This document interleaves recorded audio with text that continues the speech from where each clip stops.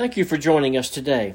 This is Hope for the Heart, and my name is William Rogers. I'll be bringing a message today out of Revelation. In fact, I am in the book of Revelation, chapter 11, and this is a very difficult time, I know, for people across the world, as we're living in the midst of a war taking place with Russia and Ukraine, and it's just looking more and more dangerous every day. So I want to progress with this time of study and pray that perhaps you will be comforted and perhaps at the same time be warned of the coming of our Lord as the time draws near. It's just the things are getting set more and more, and we're seeing more and more activity worldwide. I've started doing a prophecy broadcast as far as prophecy updates, and I'll be doing another one of those today or tomorrow, and talking about the coming war with Russia. So be watching for that, and you maybe, perhaps, if you're able, you can tune in and listen.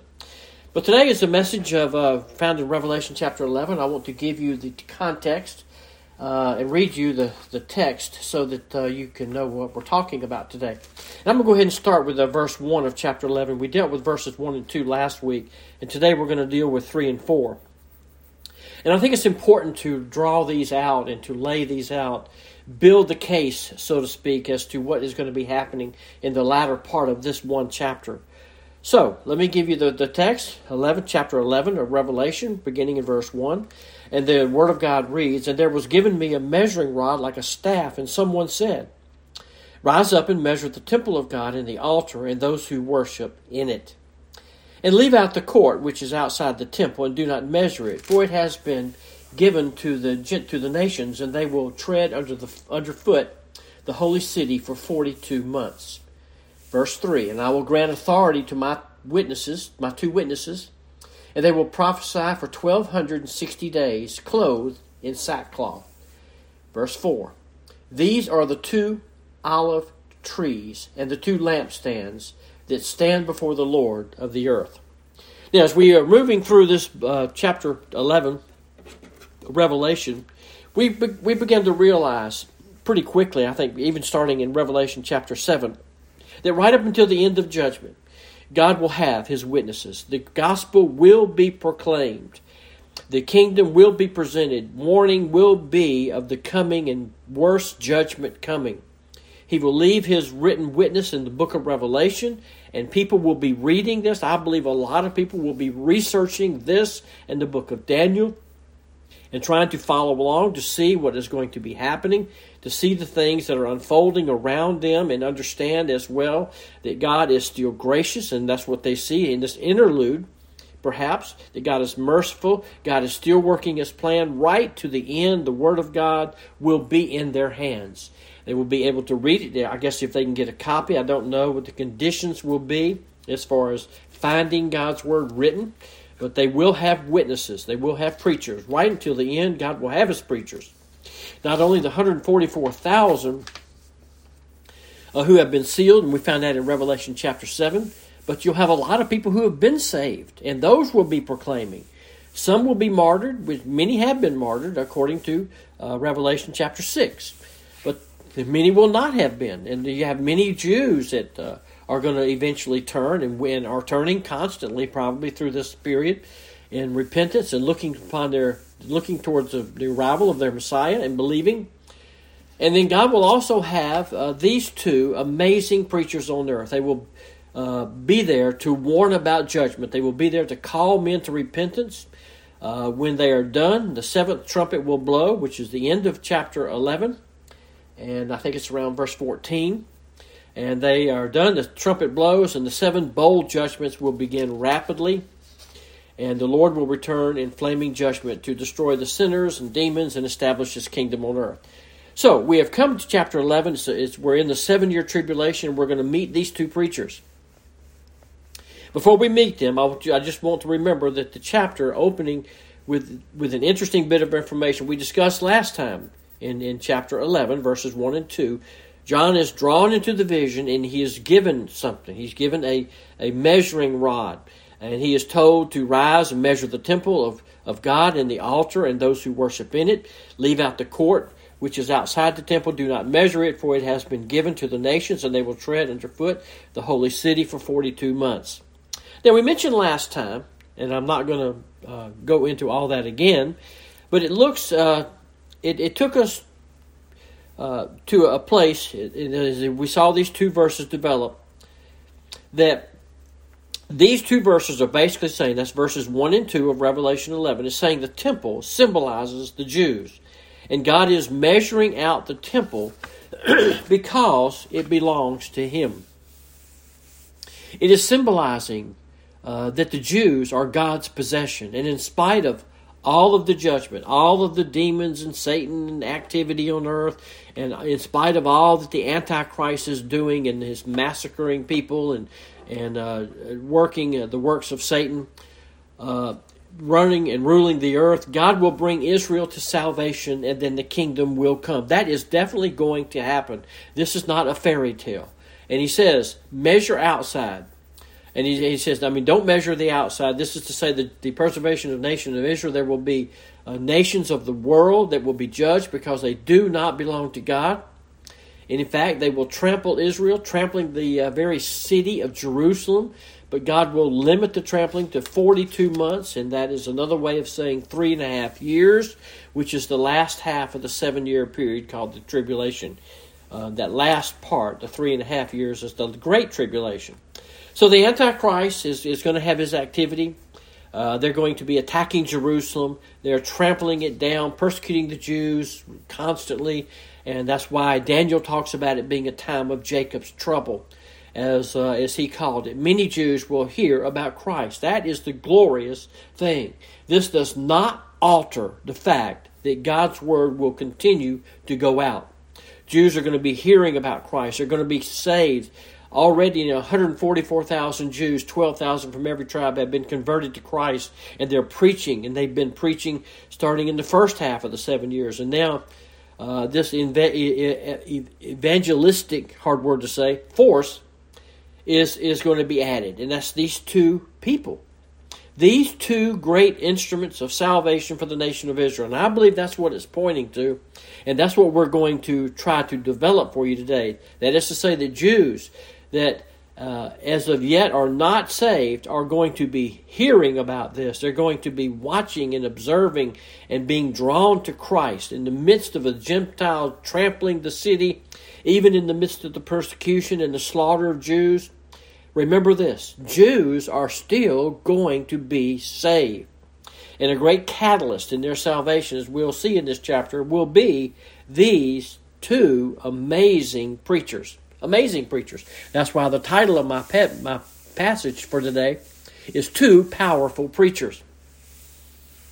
And it's good to remember as we look at this that whatever Jews have not been converted, the preaching of the 144,000, and all this are going to be, many of them will be saved, but many will actually be killed. And so, in fact, it says in verse 13, the rest were terrified and give glory to God. We'll see how that comes to present itself in the text. But I want to meet the two witnesses. So much for all of the intro. I could go forever on the intro because I love this chapter. Even though it is proving to be a very difficult chapter, we must develop verses 3 and 4 so that you can understand what this is basically talking about. Look at what he says. I will grant authority to my two witnesses, and they will prophesy for 3.5 years clothed in sackcloth. Well, these are two special witnesses, and they're going to have a duration of time.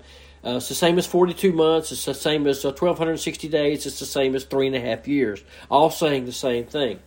And during these 3.5 years, Jerusalem is going to be trampled by the Antichrist, his forces, worldwide Gentile force that are massacring all the Jews they can. There will be a massive outpouring of people trying to kill the Jews. Period of time. These two witnesses will have, I think, a very powerful witness, a very powerful testimony in spite of pagan opposition. God will get His message out. You don't stop that. It will happen. So verse 3 assumes a speaker. I want you to see it. Verse 3, and I will grant authority to my two witnesses. The I and the my are drawn together. And I think this is basically saying for us without any real question here. This is would have to be either God the Father or the Lord Jesus Christ himself speaking. I will give permission. God doesn't ask permission. God gives permission. I will grant authority, which is what this is actually saying, to my two witnesses. This is two witnesses to me, to the speaker, Christ. We'll say it's Jesus. Those who give testimony to me. The word witness, and we know this, has always come to refer to persons. These aren't books. These aren't videos. And it's amazing what you can find when you read these commentaries across the plane. And I always just kind of look and see how they handle words. Some say movements. Some say they're not people. But these are people. They aren't weapons. They aren't movements. They're, as some commentators have said, they're people. I will grant authority, says God, to my two witnesses. Witnesses has come to mean martyr, and we think of a martyr as someone who speaks of the truth of Christ, so frequently seal their testimony in their blood. Two is a very important number here. Two witnesses.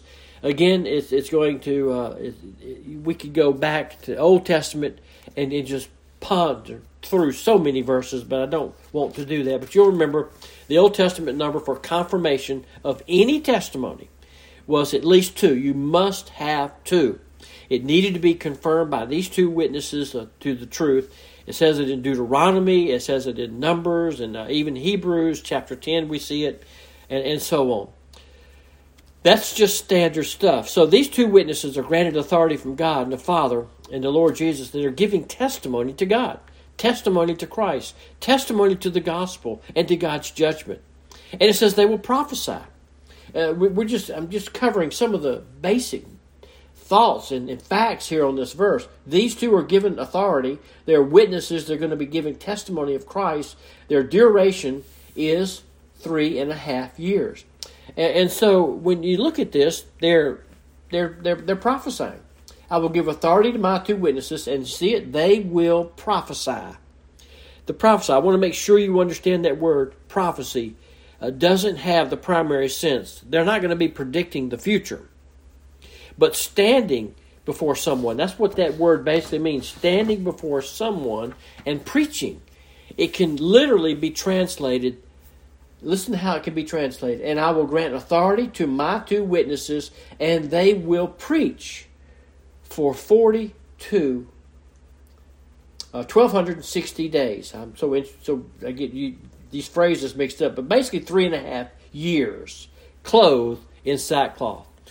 They will stand before the world. They will preach. What will they preach? Well, the first obvious thing is judgment. They will interpret what's going on for the 3.5 years. I think they'll be drawing attention to Revelation. I think they'll be pointing to this. I think they'll be pointing to the acts of things they're hearing about from the Antichrist. And I think that they're going to be showing the judgment of God, the Antichrist, all the things we've seen in the latter parts of the beginning parts of the seals and the trumpet judgments will be going on. These two men will be standing before the world, interpreting that, preaching about that, preaching judgment, no doubt, talking about the judgment of God, and relating to what they've seen and possibly what is coming next. They will be probably drawing people to try to get a copy, or perhaps they'll have copies of the book of Revelation and of Daniel. And drawing attention to this, they'll be warning about hell, which will be a time of even further judgment. At the same time, they're going to be warning about the Antichrist. Don't believe him. He's not who he says he is. Or the demons running all over the earth. I mean, they have got so much to preach about and to use as illustrations of God's judgment upon an unbelieving world.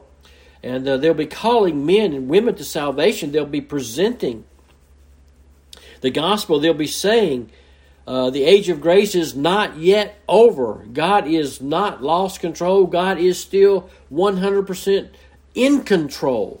And that will be a very important thing for people to hear. These two preachers will do this for 1,260 days, 3.5 years. That's what it is. The period of their preaching and the predicting of judgments and the proclamation is going to be one that is so important for the time that they will be living. So the very first thing we see is something about them, their attitude. And it says they're clothed in sackcloth. Well, basically, they're clothed in sackcloth, which is, it would be like wearing a potato sack around. That's really the best example of what this is. It's a primitive garment. Sackcloth is basically, really, according to even I think 3 different dictionaries I looked at, says it's something you would bring potatoes home in, rough, coarse, heavy. And they're wearing this, and of course we know from reading Isaiah and Jeremiah that the reason the prophets used it, wherever they were they used it when they were prophesying judgment. They took a mourning posture, a sad posture, or a posture of humility. It was expressive of sadness. It was expressive of humility. So we see that they're coming in total humility by wearing this. And it's expressive of that and repentance. When people wanted to repent, they would clothe themselves in sackcloth and put ashes on their head. That's what true repentant Jew would do. So here are 2 prophets in humility. Their attitude is sorrow and sadness. They're not dressed up in festival clothes. They're not happy about what's going on. Man, these are serious people. And they're proclaiming what is happening, the judgment, the damnation, and it's warned by them to express that. That is actually an expression of them. They're mourning over the desecration of the temple and the abomination of desolation that has probably just happened or fixing to happen. We don't know the exact timing here. They're mourning over the Antichrist and his rule over the world. They're mourning over the devastation of Jerusalem. There are so many reasons for this. And so Jacob, in the Old Testament, put on sackcloth. David wore sackcloth. We know there's so many illustrations of sackcloth in the Bible. And so it's a garment of mourning. It's a garment of sorrow. So we come to verse 3, and we look at these things. And so we leave that with, well, we have these 2 witnesses. They've been given permission. They're going to be preaching to the world for a certain amount of time. That's basically what you have in verse 3. Then you come to verse 4, and we look at their identity. Immediately reading verse 3. Well, who are these people? And it's always interesting to hear people get so wrapped up in who they are. It's almost like they're looking for the 2 witnesses to be coming more than they're looking for Christ or the kingdom. Well, the answer comes in verse 4. These are the 2 olive trees and the 2 lampstands that stand before the Lord of the earth.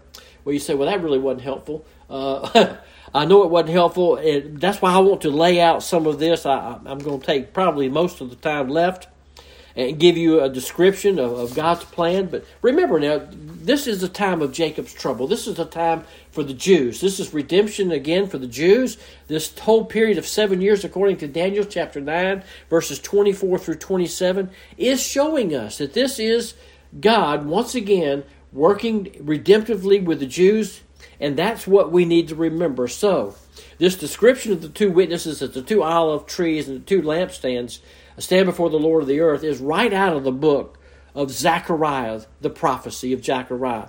Now, John has drawn on Zechariah's prophecy in chapter 1, verse 4, and so we've looked at that a couple of times. But here, the 2 olive trees and the 2 lampstands stand before the Lord is all terminology that is part of the vision of Zechariah, and we find it very expressively laid out in chapter 3 and 4 of Zechariah.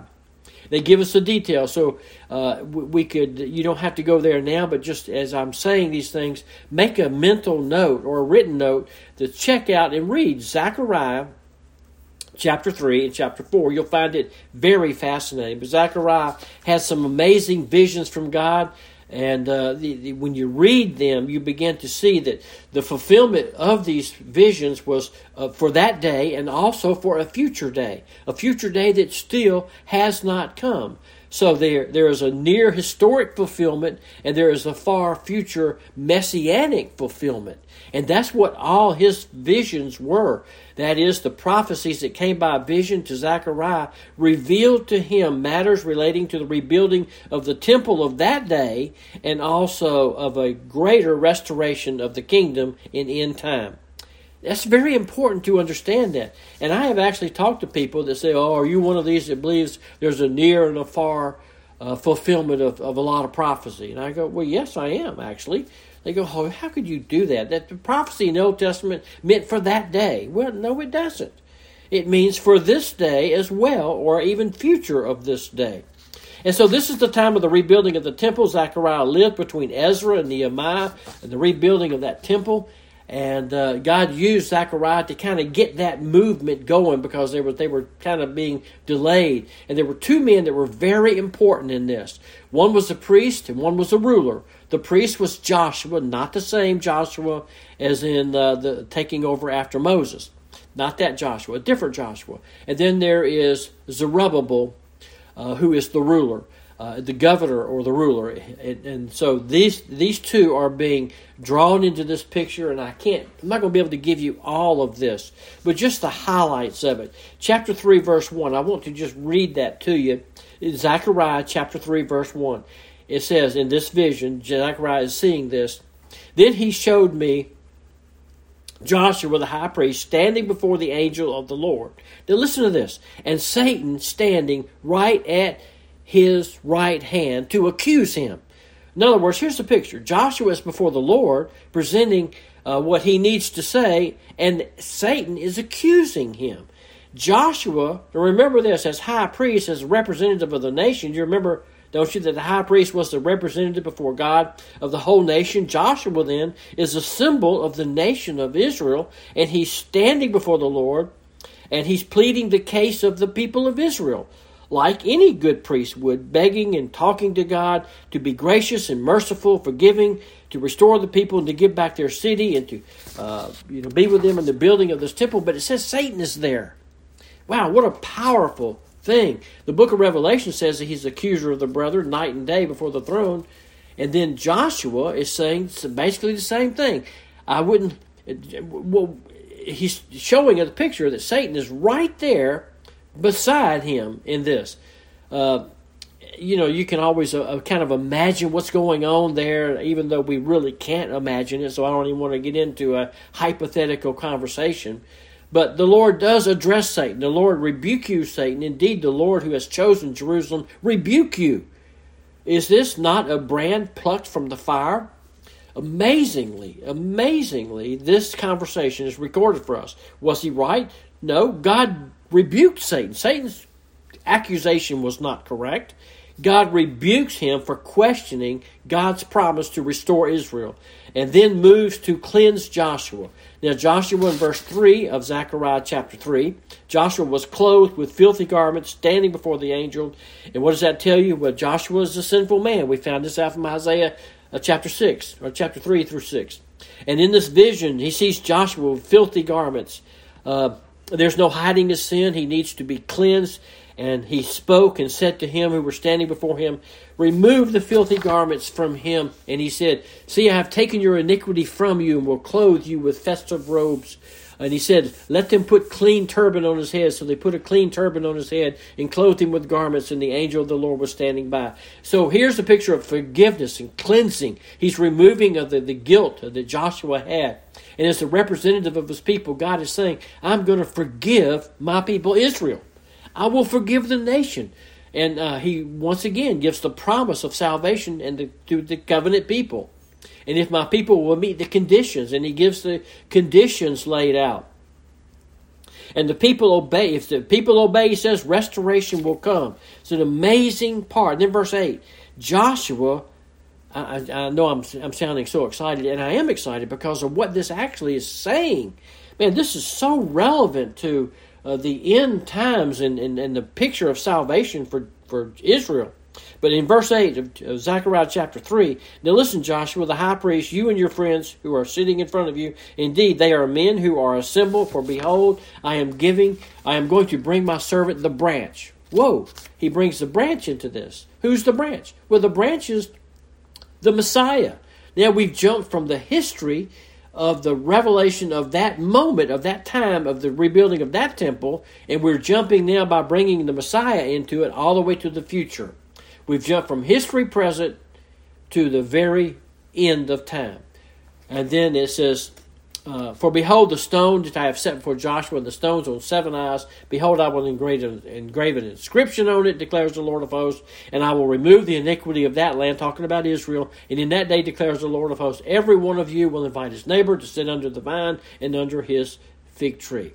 Well, what is that? That's the promise of the Messiah will come, called the branch. That's the promise of the Messiah will set up his kingdom, and in that kingdom, God in one moment, it says in one day at his coming, will remove iniquity. And in that day he will set up his kingdom, and everyone will invite his neighbor and his, others to come to Christ and to sit and listen.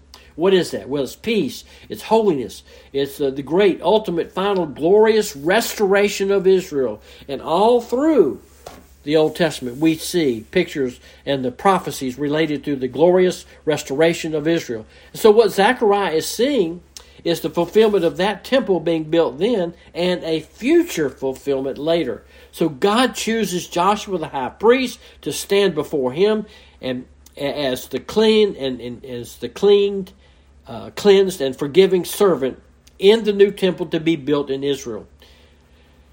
A new Israel will come back from its captivity, and that's for that day.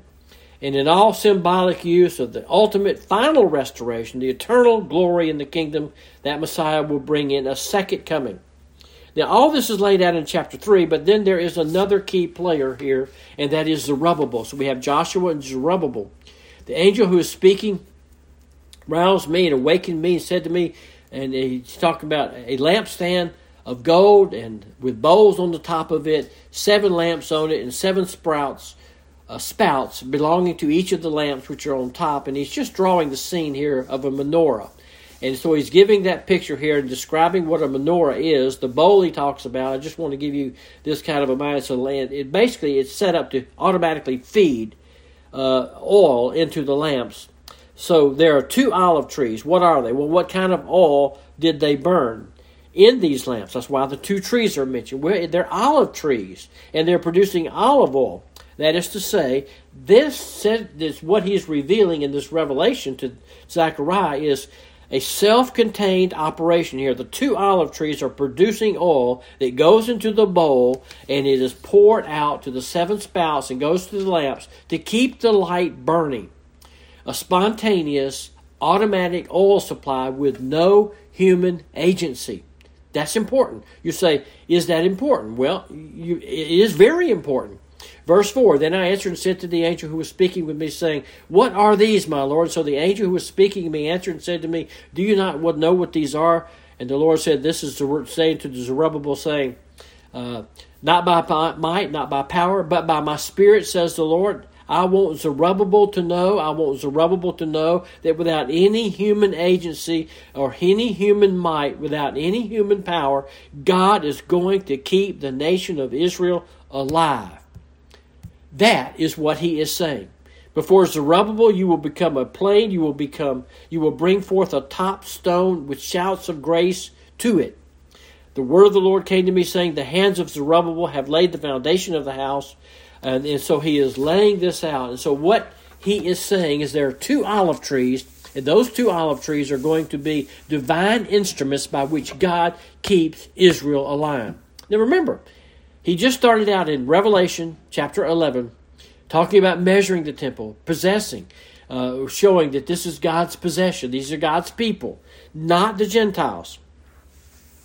And so, by divine instruments by which God is going to keep Israel lit up, those alive. These 2 olive trees represent Joshua and Zerubbabel, 2 men whom God would use to restore Israel during the building of the other temple, during Zechariah's day. Joshua would be an instrument of a spiritual side of it, and Zerubbabel would be rebuilding the actual physical temple. Zerubbabel would build the temple by God's power, and Joshua would bring about the revival, all by God's power. Between them, the priest and the king, they brought about, I think, complete restoration to Israel at that time, but yet it looks to a future Israel in the definition of the kingdom being defined there. So, in verse 11 of Zechariah, chapter 3, he said, what are these 2 olive trees on the right of the lampstand of it? And I answered the second time and said to him, What are the 2 olive branches which are beside the 2 golden pipes, which empty golden oil for themselves? So he answered me, saying, Do you not know what these are? And I said, No, my Lord. He said, These are the 2 anointed ones who are standing before the Lord of the whole earth. The 2 olive trees that produce oil, 2 branches, 2 pipes, 2 anointed ones, standing before the Lord, through whom the supply of the Spirit of God flows continually to bring salvation and restoration. Who are they? Well, they're Joshua and Zerubbabel. Now, back to the book of Revelation. I want you to know right here, I am not saying these 2 witnesses are Joshua and Zerubbabel. But it looks back to what the vision was that Zechariah was given. Those are the 2 olive trees and lampstands there.